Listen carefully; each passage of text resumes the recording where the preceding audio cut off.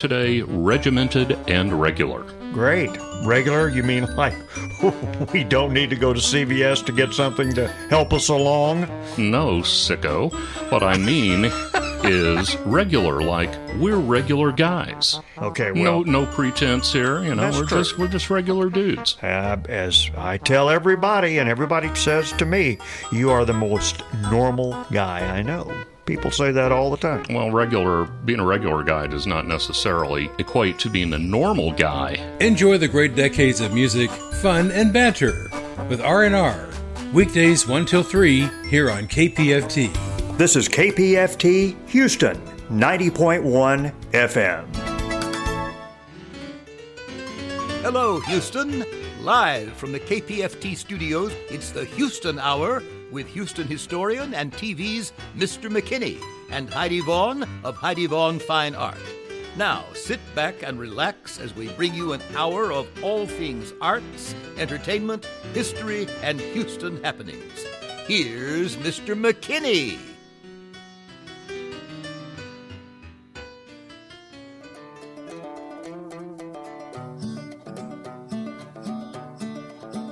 This ain't Texas. Ain't no hold 'em. Hey. So lay your cards down, down, down, down. So park your Lexus. Hello, Houston. It is Friday, February 23rd. It's Mr. McKinney with Mr. McKinney's Historic Houston and the Houston Hour radio show coming to the KPFT airwaves right here with my awesome co-host, Heidi Vaughn with Heidi Vaughn Fine Arts. Say hello, Heidi. Hi, Houston. Hi, Mr. McKinney. Well, this is it, folks. We are rounding out the month of February, and we're so happy to have you listening to us here, too. We're also rounding out our winter pledge drive, okay? It's coming up, folks. You still have some more time because we have until the end of the month to give, and this is actually a special month with a special year. It's a leap year.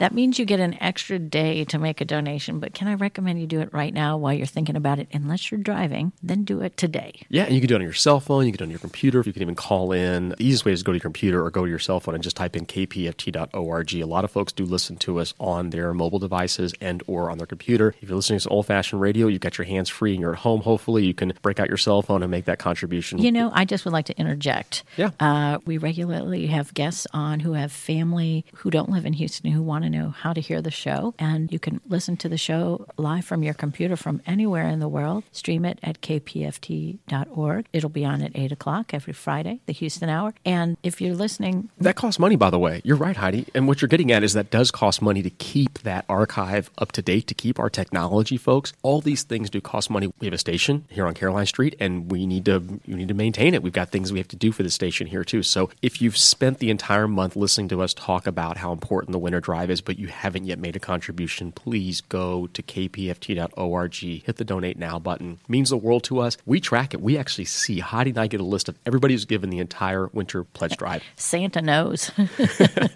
Sure does. We see that list, folks. And the station manager knows, too. He does. Make sure we get full credit, please. Yes, it matters to us, folks. It actually showcases this show does make a difference in the lives of so many folks here. It's an oral history, as Heidi's mentioned so many times on the air. It is an oral history of the most amazing visual and performing professional arts guests in this city, and along with some Houston legends that won't be around forever. So it's great to capture their stories now, as we do here on the Houston Hour. Well, Heidi, speaking of, I am so thrilled because we have a young legend, yet he's made a lot of waves. Tell listeners who's on the art side today. Well, we're going to have Jonathan Blake on. He has been designing dresses for some of Houston's most important women, including Carolyn Farb and Lynn Wyatt and even Miss Universe. That's a big deal, folks. And on the history side, we have a legend in the fundraising world. She's somebody who's been on numerous boards, and she's very active with Rotary, and she's also worked in the nonprofit sector, too. So I'm so happy that Monique Johnson is going to be joining us on the show a little bit later on. Well, Heidi, what's going on the arts calendar side? Well, I'm recommending tomorrow at 5 p.m. because, I'm such a fan of classical music, and I love encouraging young people in classical music. I grew up around classical music, and I think it's just such a wonderful thing to have access to. At River Oaks Chamber Orchestra,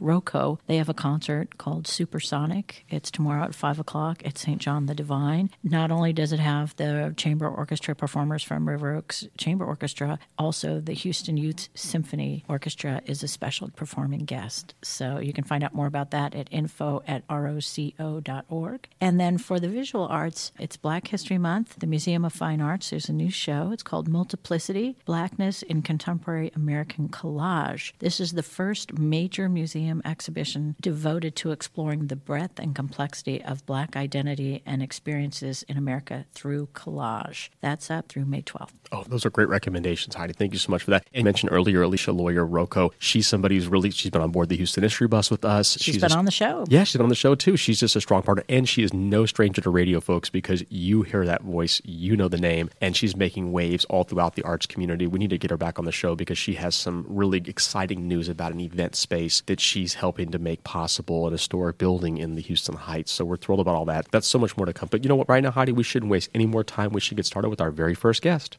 Thank you, Mr. McKinney. Well, I'm real excited to introduce our arts guest. We don't normally have fashion designers on, and certainly this is a very high-level fashion designer, Jonathan Blake. Welcome to the Houston Hour.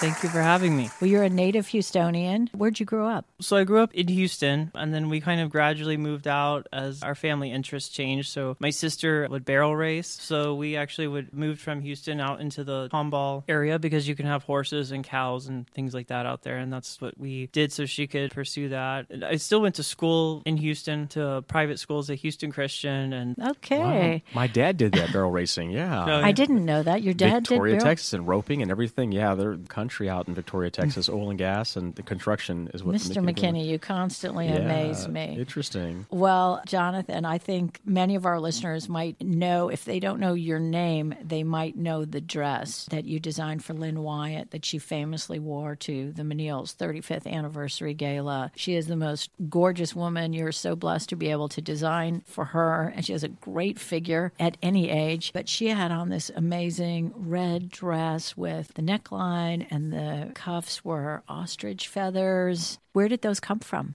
The feathers came from, it's actually a very old company. That's all they do is feathers. And they go as far back as, did all the feathers for all the Bob Mackie gowns. That's where he purchased his feathers, was from this company. Wow. Fun fact, Mr. McKinney, I was married in a Bob Mackie wedding gown. Oh, my goodness. It came from the Ultimate Bride in Chicago, and I was the Ultimate Bride in 1991. Divorced now, but I looked great. That's cool. Yeah. And they know everything about feathers, and so their feathers, what makes them different from if you just go to like a craft store, is they're humanely sourced, which means that the ostriches, they molt versus them pulling them out of the ostrich. Okay. So the animal is not hurt, it actually just sheds the feathers, and so that they are more expensive for that reason because you have to wait longer to get them, and they live out in the wild in South Africa. So they're doing what an ostrich would normally do. They're not brought over here and living in a place that they're not accustomed to or anything like that. Is that important to you to get materials that are sourced correctly or fairly? If you're going to do something, like if you're going to get a source of a material or something that's from an animal, it's always going to be better when the animal's happy. Mm-hmm. An animal that's stressed is not going to produce it. Like an ostrich that's not happy is not going to make good feathers, and you can tell. I love this. And we're going to talk about you as an animal lover as we get into this. But I remember when I was reading about that dress, I read that in addition to Bob Mackie, Oscar de la Renta got his feathers from the same place, and that those feathers were worn by people like Judy Garland and Marilyn Monroe. So these are very, very special feathers, and it showed. Well, the company is very, very old. So a lot of the places that I source materials from, they're companies they're very old. Like one of the textile mills I work with, they did not invent sequins, but they own the patent on it, and then they were the ones who invented, I believe, taking the sequins, like the material that it's made in today, they did create that, or they changed it from whatever it was before. And they've been around, I think, 120 years. I think they just celebrated that anniversary. In America, this is highly unusual, but I have people who hang around me know that I wear a lot of gems, and I love beautiful gems and minerals. And I have a friend whose family jewelry store in India, and I've bought a lot of gems in India, is hundreds of years old. Not just 100 years old, hundreds of years old. I don't remember how many generations he told me of his family have run this jewelry business, but it's crazy number of generations. And you can imagine when people have been around doing this for so long, they're really good at it. Well, in India, we have to give them credit. Pretty much every form of embroidery that you see came from there. So like if you go to England and you look at the Queen's Guards, and if you look at the Boyan embroidery, it's the metal that's sewn into their suits, that actually is from a certain region. The name escapes me, but it's from a particular part of India. It's their thing. That's the only thing that they do. And they're the ones that came up with that. And it goes back a very long time. Yeah, really fabulous. How did the Lynn Wyatt Commission come about? That's so So exciting. Lynn has been a client and like basically a supporter for a long time. How it happened was, I don't know if someone, when I went to London to do a show, so went to London to do a show, I was hosted by the Crown Prince and Princess of Serbia. Gee. Yeah, that was amazing. I met people like the man who saved Gucci. Mm-hmm. That person was just like, I casually just, met he and his wife. But while I was there, she called me for an appointment and I missed her call. And I didn't get a chance to actually listen to the voicemail until I was on my way home. I almost fell out of my chair because I couldn't believe that whose call I missed, because And how did she find out about you? honestly, I don't know. She's not an easy person for good reason to get a hold of. She's very busy, very tight schedule, and she's got a lot of people around her that kind of, help insulate her from... I just want to make a quick insertion. I know she's been on the show. I didn't interview We'll get her her. back on, yeah. It was when Catherine Anspawn had this role that I have now, Catherine Anspawn, the editor of Paper City. But of course, I'd seen images about Lynn Wyatt forever and read all about her. And when I finally did meet her in person, she totally exceeded my expectations. She's even greater than you might think. She has a certain regality herself. And she made it seem like she was so genuinely interested in meeting me. And she's very special. Yeah, she's probably one of the nicest people I've ever met. What I love about her the most is she tells you exactly how she feels, but it's done in the nicest way. And she tells you exactly what she likes. And she was one of the easiest, or is the easiest client that I've probably ever worked with. And she has a lot of commissions from me. But how the gown came to be is I was sitting with her, we were having tea, and I told her, I said, there's one thing that you don't have from me, and that's a gown. And she said, well, I don't know if I'm going to be going to anything this year. And What? Oh, yeah. What year was this? This was right before the Manil. Yeah, that was beginning May- of the year. Yeah. Of that year, because the Manil Ball was at the very end of the year. And then her birthday came around, and there was a dress a long time ago she tried on, she loved, but it was completely backless. And she loved the design of it, but she didn't like the fact that it was backless. Mm-hmm. So I remembered that, and I was like, well, I'm just going to design the same dress, different color, different materials and everything, because she loves red and black and white, and not make it backless. And so I presented it to her, and she goes, that's it, I have to have that dress. And so that's kind of how the ball got rolling on that. So you had tea at her house? Yeah. Yeah, okay. The one on River Oaks Boulevard or Meadow Lake? She hasn't lived on the River Oaks Yeah. Boulevard for a while. They've moved somewhere, they're still in River Yeah, a Oaks. smaller house, yeah. But yeah. I love that, though. Having tea with Lynn Wyatt and Well, hanging she's out. told me some amazing stories. She's given me great advice, and she's just an amazing person. Has she helped to introduce you to other folks as well? Sometimes that's how it works out. Some people are very... No, that's the one thing that I can honestly say is I do get that a lot. People assume, and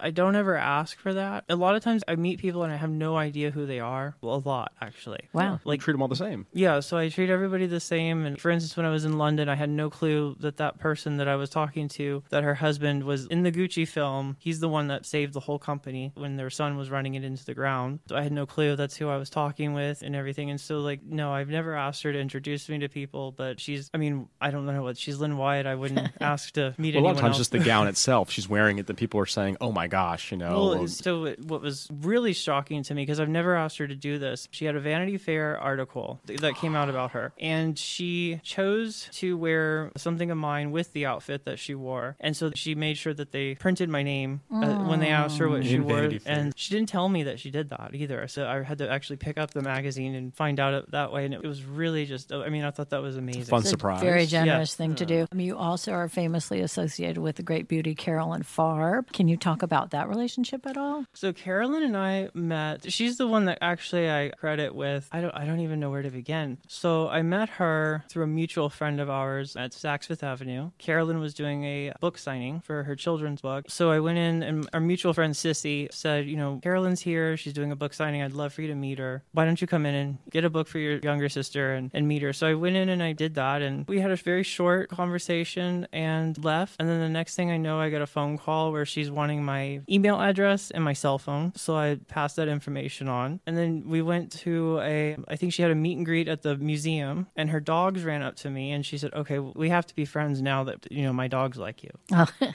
Yeah, it just kind of grew from there. And she's another one of those ladies like Lynn Wyatt, who I can't imagine ever goes out of the house without looking just absolutely impeccable. And another person who I know you know because you've been at my gallery with her is the great beauty Vivian Wise, famously with pink hair. And I think she's got a kind of a 1950s allure. She has a great figure and she's very, very feminine. Well, I guess all three of those, I guess probably everyone you designed for could be described that way. But is she a longtime friend of yours? Now she is, yes. Mm-hmm. We've been friends probably for over 10 years, I think now. And that's your business is over 10 years old, isn't it? Yeah. Vivian I met actually through another mutual friend of ours, Debbie Vistari. And so Debbie brought Vivian to my show. And then Vivian came in. And she's one of the most interesting people I've ever met because she was coming in with the intention to look at the collection, but she started talking to me about voodoo dolls, this idea that she had about voodoo dolls, where she wanted to come up with voodoo dolls that you could go into a retail store and buy that were wearing couture outfits. Why not? And she wanted me to design the outfits for the dolls. And I was just like, what is this lady Did you? talking about? No.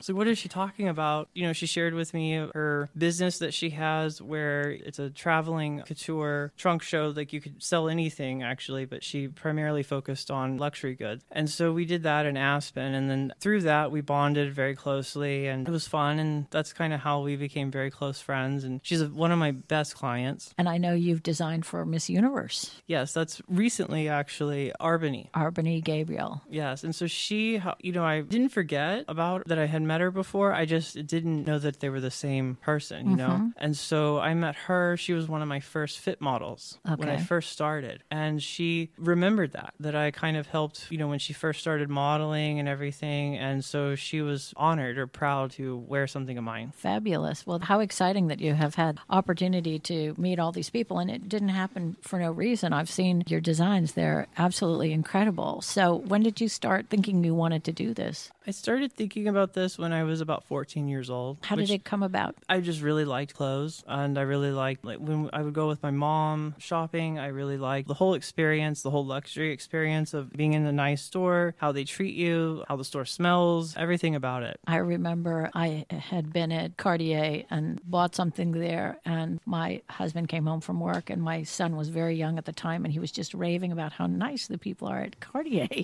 And he said, look, they even gave me a puzzle. And they did give him a puzzle. It's like, well, I did spend a little bit of money in there. But yeah, it's a whole different experience when you go to the real high end. It's a real pleasure. So were your first designs for your sister or your mom? Or the first dress was for my sister because, she looks like a model. She's shaped like a model. She's tall. She's not 6 feet tall, but she's tall and beautiful. And so she's just the perfect living mannequin to try something on while I was in school. Did she love that you were doing that with her? Oh, yeah. Yeah. So what did you make for her? Do you remember? It was a black silk dress with it was kind of ruched across the top, and then it had kind of like a little shoulder piece that draped down. And do you still design clothes for her? I do, yes. Yeah, nice. And do you design clothes for your mom? Yes. Wow, I bet they love that. That's an awfully nice thing. You mentioned the feathers, and I just wanted to talk to you a little bit about material. As an art dealer, I'm just fascinated with materials. I know you've done things in lace and silk and cashmere and crystals. Can you talk a little bit about some of your favorite materials, why you like them, where they come from? So my favorite right now is there's the main company. It's for mostly it's only for my high-end customer because it's very, very expensive. They take very thinly sliced pieces of metal and they fuse it to the fabric, and it's more reflective. It's almost like mirrors. It's more reflective than just like a regular sequence. Okay. I don't know how to explain it. Where's this made? All made in Switzerland. Oh.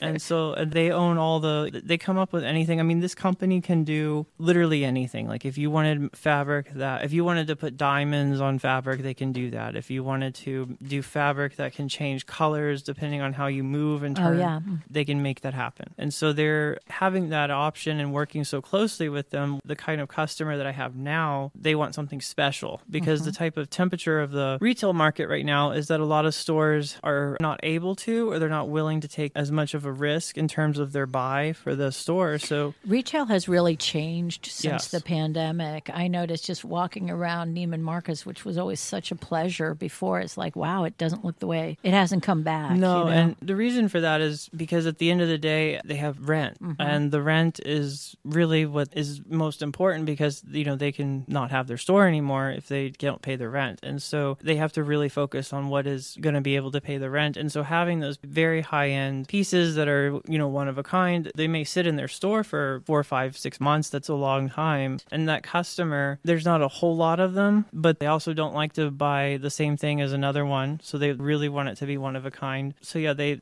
playing it safe, and that's kind of where I came in, because for a lot of them is they have the ability to literally do anything can be created. Yeah. As long as you can think of it, it can happen. You function very much like a couture house. Yes. Where do you make what you make? So everything is currently made right here. But do you have like an atelier or a studio where you go to work?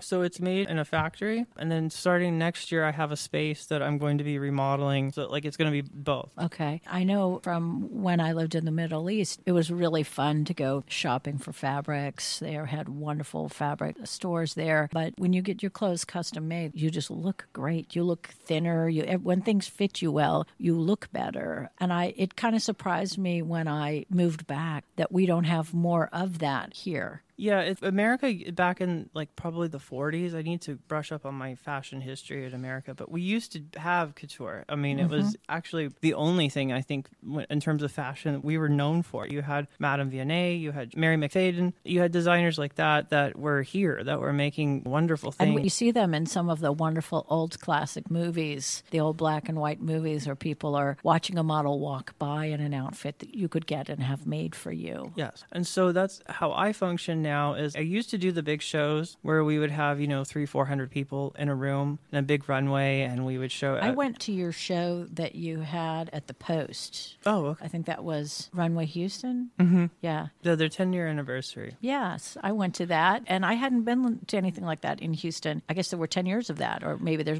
still ongoing. So that was I really wanted. I thought what he did was good for up and coming designers. That it was a great avenue, and I wanted to kind of introduce it to. Because none of my customers had really gone to it, just because they're so busy and there's so many things they're invited to, they just didn't see it, or I don't know. But so I made sure that they came, and so it was a great thing. But the shows that I did were big, not as big as that, but they were big, and of course invitation only and all of that. So what I do now is kind of what they used to do back in the 40s, or Yves Saint Laurent was around the person, and that's super, very, very private, because my customer now that's everything has to be very private. That's what they want. They don't want to be in a room with a bunch of people looking. So above my art gallery is a business called Tim Dowden, and every now and then people ask me what it is, because above my sign on the building, it says Heidi Von Fine Art, and above it says Tim Dowden, and it doesn't say what Tim Dowden is, and he's not on the street level, so you have to go upstairs to see what that is. And what it is he has a hair salon that is the size of my art gallery, and there's no one in there but him and his client. So no one sees them with wet hair, whatever he's doing with the color. No one sees them in this state. And if you could see the cars that are out front, everything from Rolls Royce to Bentley to, just the highest, most high-end cars. And the women who come in, they make all their hair appointments for the year in December. Oh, wow. And he doesn't do blowouts for parties. That's not the guy for that. But what they have is just absolute privacy. And his clients have been going to him for years and years. And he's been talking about retiring, but they won't let him. And so it's fascinating. I'd love to have a conversation with you about social media. Some people still very much love their privacy. Yes, pretty much everyone that I cater to or that are my customers, that's it. They don't want to be, like I was saying, in a room with a bunch of people looking at the same things. And so what I do is you get to know them really well, actually, Sure. over the course of time that you're learning what they like to wear. And so I only show them things, like it's individual, and I will only show that person things that either I know for a fact that they're going to like and things that I have designed in mind for them. So sometimes they'll see see pieces from my collection that I have at that time. But then there's also, I'll bring my sketchbook with earmarked designs that are just for them. And that's when it gets really fun, because then they'll pick something out, and then I'll bring in from that textile mill I was telling you about in Switzerland, I'll bring them pieces or samples of material that they send me, and then they can pick any color, anything that they want. It can happen. We're down to our last minute. I'm going to ask you, would you like to talk about snakes or social media?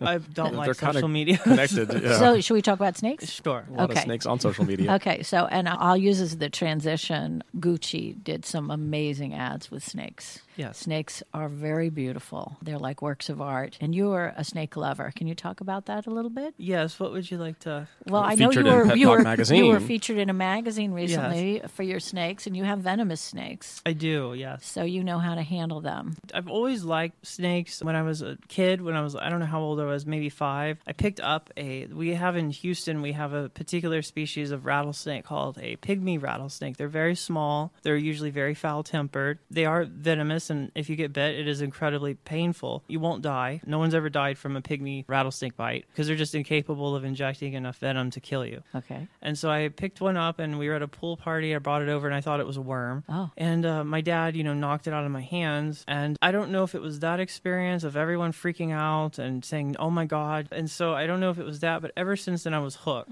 So, I would catch them and I would bring them into the house. So my dad was like, I really got to fix this. This is not okay. And so he took me to a rattlesnake roundup, and he told the guy, I need you to reach down and grab the biggest rattlesnake that you have in there. I need to instill a fear of them in my son because this is a problem. So this man picks up this huge Western Diamondback and is showing it to me, and I grab it out of his hands. Oh, wow. And I turn around and walk off with it. Oh. And those can kill you. Oh, wow. And so he told my dad, he goes, you do have a problem. You need, I don't know, I can't help you, but you need to figure something out. And so I wasn't allowed to have the venomous snakes growing up. And then when COVID happened, there were some decisions I was making with my own life and my own lifestyle that I wanted to change. And so I wasn't going to pursue that until I made those changes. For instance, choosing not to drink. Alcohol and venomous snakes do not mix. That makes sense. At all. In fact, most snake bites are caused due to someone being drunk. Wow. Most of them, yes. Interesting stat. So I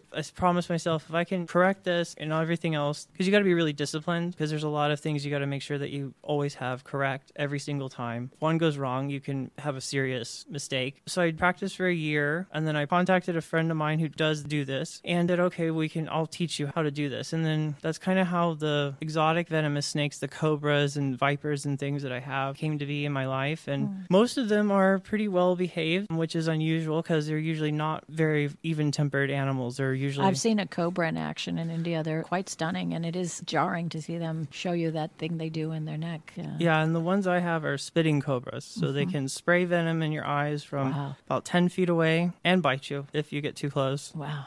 Oh. Well, on that note, we are now out of time. So, Jonathan, let people know where they can get a hold of you, your social media handles, your websites, all that great stuff. My Instagram is jblakeofficial, and that's the best way to contact me. There you go. We're going to break for some messages and come back with more of the Houston Hour on 90.1 KPFT.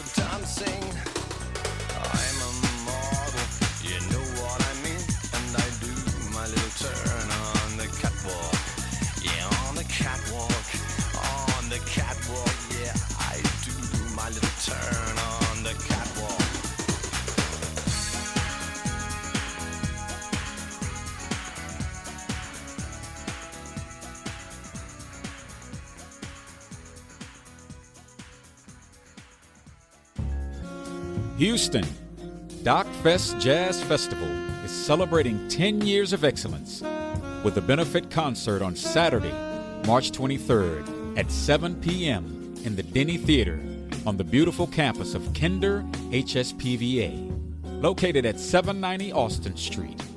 The featured artists for the evening are world-renowned saxophonist Walter Smith III, Houston's own Warren Sneed, and composer-arranger Mark Holden. Doors open at 6 p.m. with a meet and greet in the lobby.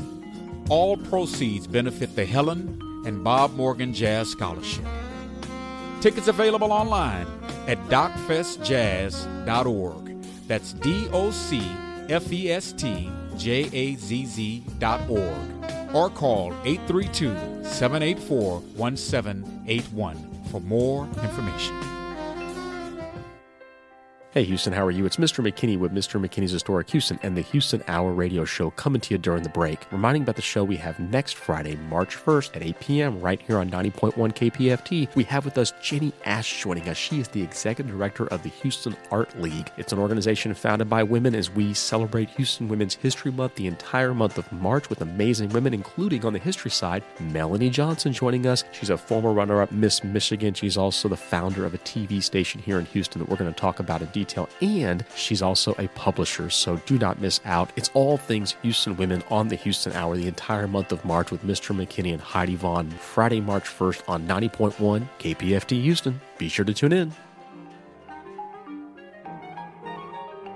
Hi, Houston. This is Dawn. I'm the Assistant Director of Events at Contemporary Arts Museum Houston, known as the CAM. I'm excited to invite you to the shows currently on view. They are 6 scenes from our future, and This Way, a Houston group show. As always, CAM is open and free to the public. For more information, visit cam.org. That's CAMH.org.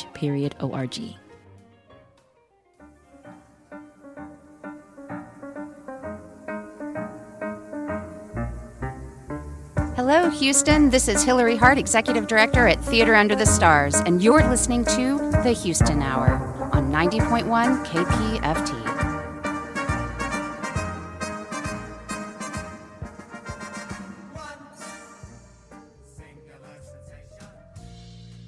Well, it's that time of year again, folks. It is our winter pledge drive happening here at KPFT 90.1 FM Houston. We are so excited to be able to remind people why the Houston Hour matters, because it's a big deal for us here. We've enjoyed doing this show since 2019, and we know that you've enjoyed the show as well because you're listening right now, but we need your help.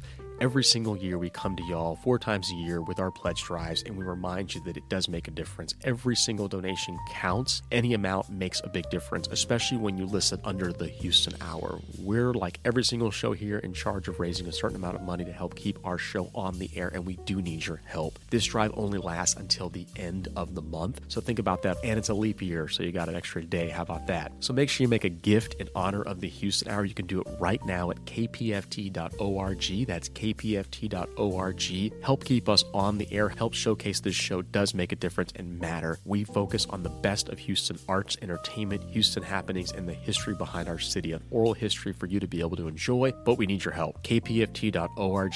Search the Houston Hour show. Make a donation, $20, $10, $100, $50, whatever you can give. There's lots of great incentive gifts that we can give out if you make a contribution at different levels. Think about that, including a brick, which I've got a brick, Heidi Vaughn's got a brick, and you can get a brick too with the message on it at our Caroline Street Studios. It's a great gift, so think about that. Go to kpft.org, help us make a difference and reach our goal for the Winter Pledge Drive now until the end of the month. February 29th, we need your help. Thanks for being a loyal listener of the Houston Hour. Take care. You're listening to the Houston Hour on 90.1 FM KPFT, a Pacifica radio station. And now, back to the show.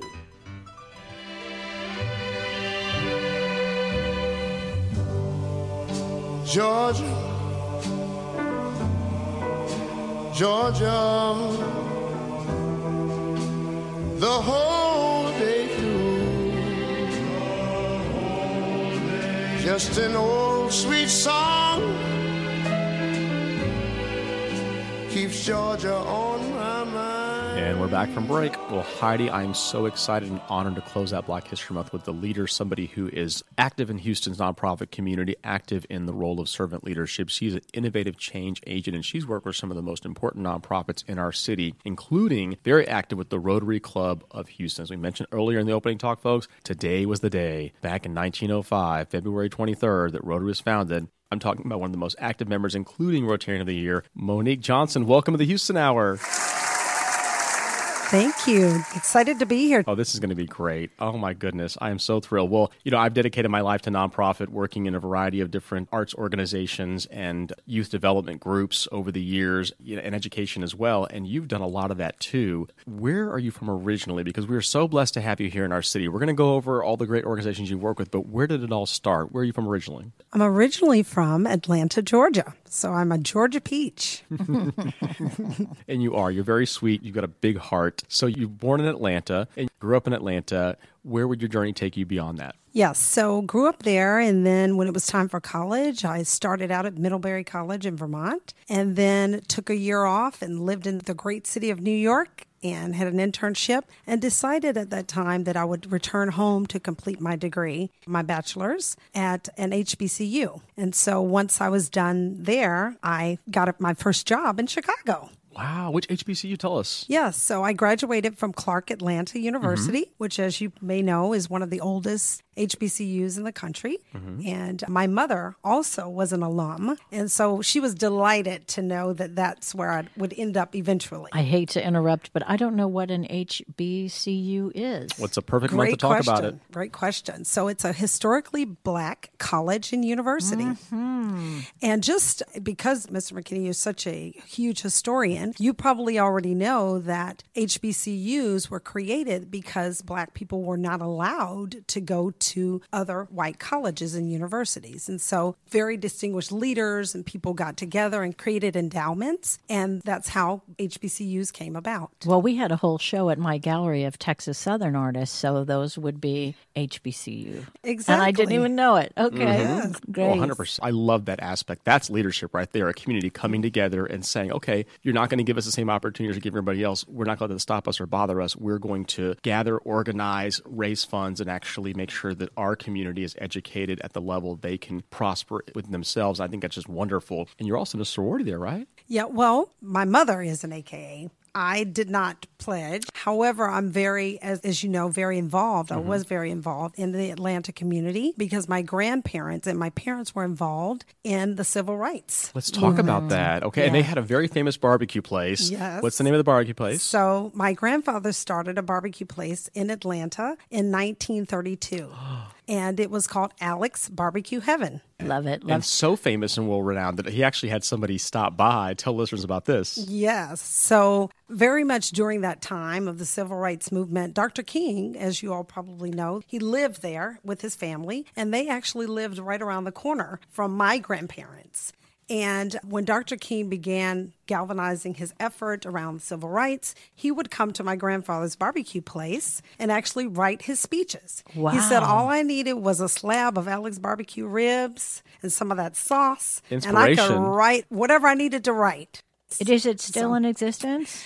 Unfortunately not. Actually, it was taken down by eminent domain. Actually, for a freeway? That came through that area. For a freeway or for what? Yeah, well, so they just gentrified basically that whole entire area. Well, again, we're talking about HBCUs. We're talking about a lot of the history. We shouldn't sugarcoat it, though, but it really is a sad portion of American history, and most specifically here in Houston. And people wonder why the Fourth Ward Freedmanstown area went all the way out to what we know as the Allen Center today. And that was redeveloped by Kenneth Schnitzer in the late 60s and early 70s. But that was the heart of the Black business community here in Houston, with the Pilgrim Building, and Antioch Baptist Church is still there. And so Fourth Ward Freedmanstown went from Allen Center, if you will, all the way out west to where it currently sits today. But people don't realize that. They don't associate that aspect of the downtown area with the community because of the freeway. And that's what happened. As history shows us, they would put these freeways in primarily low-income areas, African-American and Hispanic areas, where the resistance was less, where those people in their minds could not organize and didn't have the mechanisms to fight this. And it was really sad because they were taking advantage of a community that couldn't speak up for themselves. And it really kind of tore apart some of these areas. So we just see that happen throughout American history, including in Atlanta, including in Chicago, including in Houston. And really, every major city has a story very similar to this, and Houston's not alone. But I think that's wonderful that your grandpa had that restaurant. He had some very famous folks, and we all know the inspiration that Dr. King left on so many of us, and knowing that maybe most of his speeches, some of his speeches were actually inspired by some of the great full tummy that he had and some good barbecue. Now, did your folks ever work for the restaurant as well? Yes. So I was going to say that it's still alive, right? Because my brother is a chef and he caters. So he makes the same famous sauce, Miss Alex Barbecue Heaven sauce, and he does lots of catering.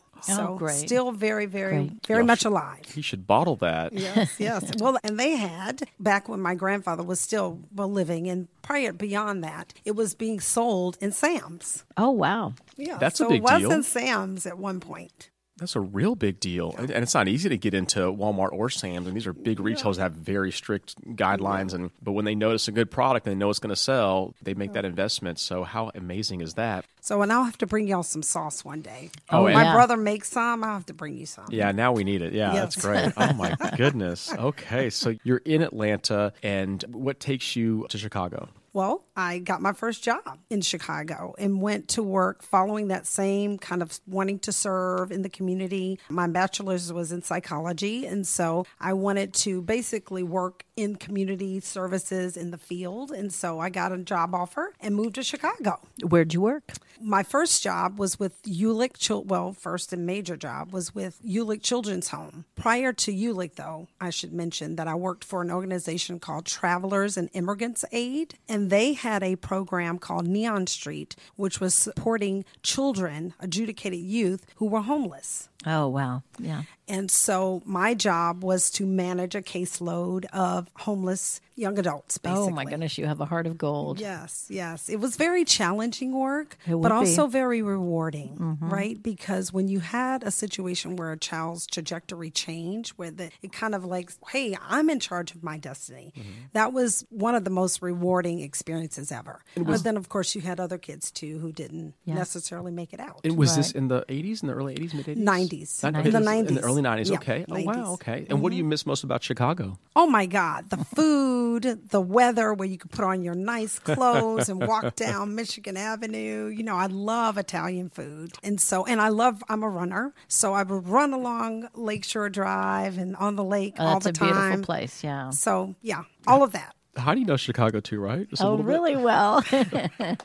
And just the ability to walk through Lincoln Park, Lakeshore Drive is so pleasant. I was so fortunate. I worked at Wackerin State for years, and I was on a high floor overlooking the Marina City Towers, which was an awesome view. But it was close enough to the Art Institute of Chicago that I used to walk there at least once a week and spend my lunch time just looking at something there. Yeah, such a pleasure. And the architecture, of course, is amazing. And I tell people, even though I'm from there and I go there regularly, every time I go on a Wendella boat tour, the architectural tour. And I tell people, don't just go on the river, go on the lake too. The whole thing's really great. You'll always catch something you missed or something, but it's just such an awesome city. I love it so much. I do too. And to your point about there's always something new to discover. I also attended Roosevelt University where I got my master's. And as you probably know, that's right there on Washington and Michigan. And just beautiful to be able to go in that historical building every day. Yes. Just my lots niece of went to history. school there. Yes. And so did Patrick Moore, the cellist, went there as well. So interesting here in Houston to have those kind of connections. And is that where you got connected with the Rotary Club? Yes, that's exactly it. So while getting my master's, my sister, and I'm a twin, I think I may have shared that with you all, and we both lived together, and her boss he was one of the top electrical contracting firms there in Chicago, and he happened to be on the board, Bill Bonaparte, and he's now deceased, but he sat on the board and would invite us out to serve with him. So that was my first introduction to Rotary. And Rotary, to my understanding, has had a lot to do with foreign exchange. Is that, did you do anything with that? No, but that is a desire of mine. So yes, absolutely. They have exchange students that come from all over the world. Yeah, I studied abroad as a young person, and I think it's something that everyone would benefit from if given the opportunity. Yes, I love that. I love that exposure is key. Right. Yes, and so when we can expose young people, we have Interact and Rotaract. When we can engage them when they're young, they're going to have a life of service. So it's a wonderful thing. Yeah. It's very contagious because you're helping other people and you're getting that feeling in return that just propels you to go out there and continue to help and serve. Well, now, what brought you to Houston?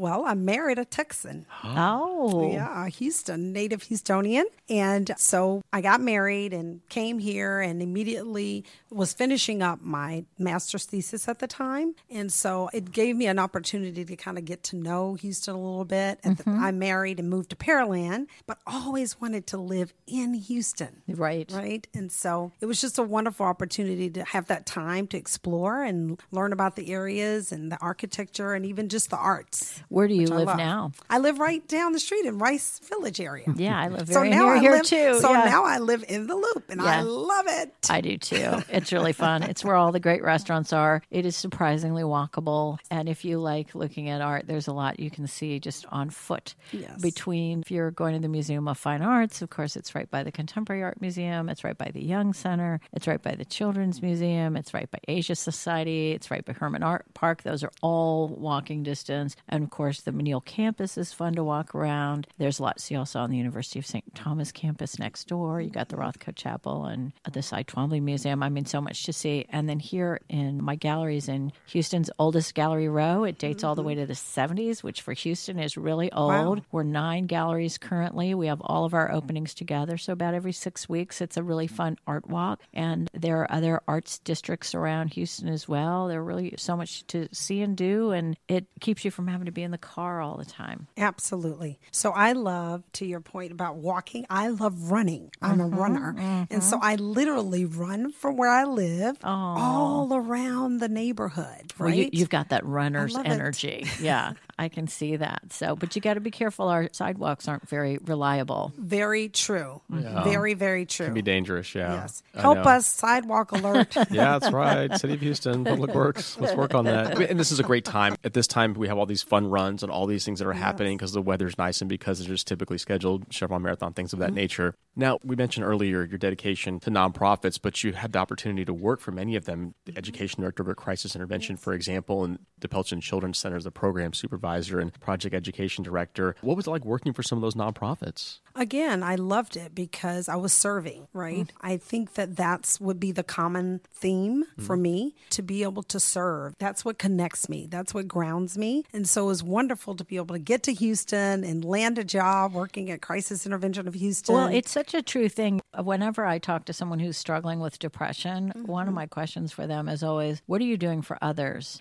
And they're often not doing anything for others. And if you start serving others and make it less about your focus on yourself, suddenly the world becomes a much different place. I think everyone really needs to be in the service of others. It's a very important way to live your life. Yes, absolutely. And as you all know, the Rotary motto is service above self. Right. So even seeking out that I wanted to become familiar again or engaged again with Rotary, it just aligned with who I am as a person. It's wonderful. Yeah. Well, it shows you got just a gorgeous way about you and just a beautiful energy. And then you've been involved with schools too. Yes. Talk about that a little bit. So after leaving DePelchin, or some part of that, because I've kind of done a couple of tour duties in Atlanta. Actually, let's step back and talk about DePelchin, because I'm not sure it's greatly expanded recently. You may have seen it if you're in Memorial Park or driving near Memorial Park, and I think it's gotten a lot bigger. It expanded. Can you talk a little bit about what that is? Yes. So DePelchin Children's Center is a nonprofit organization that provides residential care for kids that are involved in the system, in the child welfare system,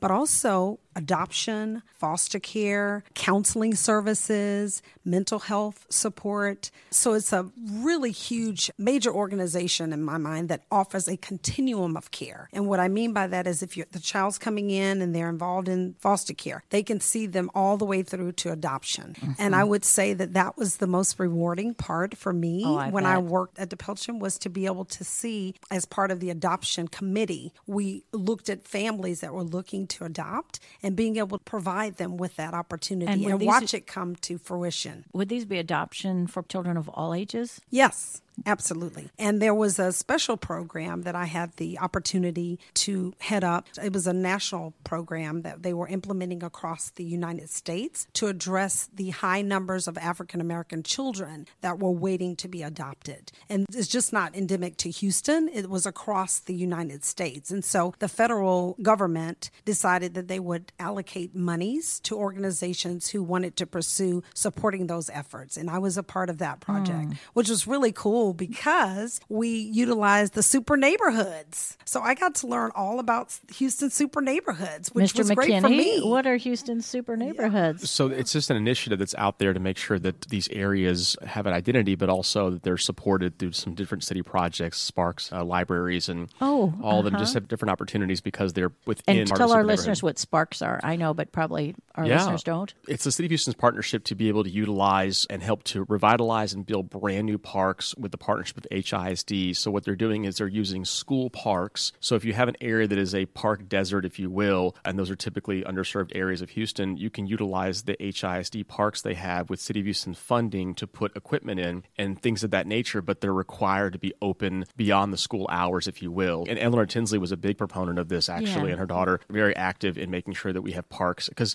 the city could acquire land and put a park in an area that doesn't have it, but why not utilize a school park that's already there and then put city money into, and again, City of Houston is different than HISD. They're separate entities. Most people think that they're combined, and some cities do have the school districts underneath the city's arm, but in this case, they're independent, right? So what you're doing is now you're putting money into a school, and the school benefits because they get an updated park space. Right. The community benefits because they do that, and then the maintenance is somewhat shared, if you will, in that aspect. So those are reasons why the Spark Parks are very popular, why they're needed. So just brilliant innovation. This stuff goes back 20, 30 years ago, and I just think it's a wonderful program. And speaking of education, you've worked with HISD, for example. Talk a little about that aspect. Yes. So as life would have it, right, after leaving DePelchin and returning to Houston, I ended up working for the Strategic Partnerships Department at HISD. And in that role, I helped to, bring our volunteer engagement program into the 21st century, which was really exciting. HISD had a huge volunteer engagement program.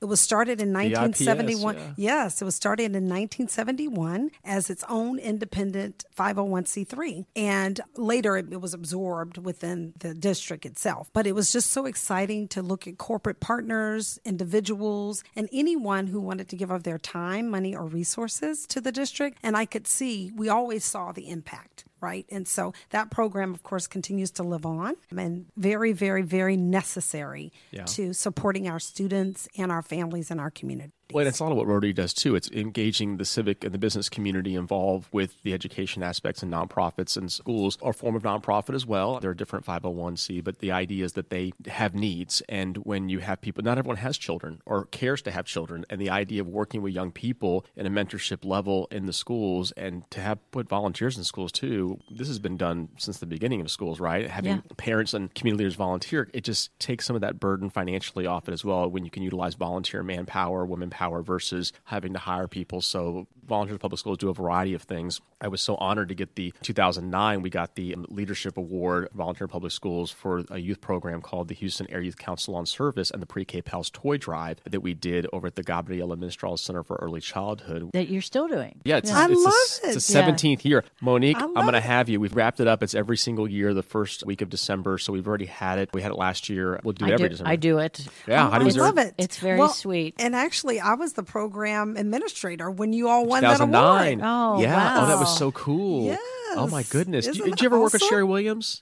She's more in the media department, but she's my TV mentor. Yes, I recognize the name. Yeah, and you Sherry know we Williams. have, 30-something thousand employees. Yeah. So if you don't work with that person directly, you don't. Course. But I remember you She's all. in media. Yeah. I do. The idea behind the Pre-K Pals Toy Drive is the high school students through Bellevue High School, Lamar High School, and 6 other high schools that are part of the Youth Council and Leading Ladies collect over 5,000 toys, and then they actually wrap all these toys, and then they actually, during their finals week, get a chance to give the toys away. So there are other toy drives that are out there, and people have seen these locations bins all over the city that are there. And, you drop a toy in a bin, and you never know what happens to it. With our toy drive, you can donate a toy. If you want to come wrap the toy, you can do that as well. And then you can also come give the toy away. When you hand the toy to the child and you see the delight in their eyes and just the excitement about getting it, it is so worth it. Yes, absolutely. And I Love think those. some of those kids wouldn't get don't necessarily get a toy, or certainly many. So they're very grateful. Yes, absolutely. Yeah. And talk about impact. Segueing back to us talking about Rotary, right? And their community engagement. They do a similar kind of Christmas gift giveaway and donate toys to kids in need in collaboration with the Bear Foundation. How nice. And so it's really neat, just like you said, to see the kids. Well, we don't physically see them, but all of the warehouse is filled with gifts, and Rotarians go and they literally package up these gifts to be taken to all of the central stations for kids that are in care. And it's just an amazing way to give and support kids in the community who are under-resourced. Well, you're doing so much great stuff with your life. It's really very admirable. Yes, so we have the adoption fair with the Rotary Club of Houston, and it's a collaborative effort with the Department of Education, Harris County. And that was 2 weeks ago. How was that? It was amazing. Absolutely amazing. No, it's an annual great event y'all turnout. do too. Yes, annual event. And the goal is to have interested parents who've already kind of put in their application through the Department of Child Services, and then they attend the event. And Rotarians are there to kind of make it a relaxed event. We have a DJ that comes in, face painting, photo booth, and we just kind of get the kids engaged and kind of relaxed. And then the prospective parents come in and get to mingle with the kids. A wonderful event. I can't imagine what that is like. I think people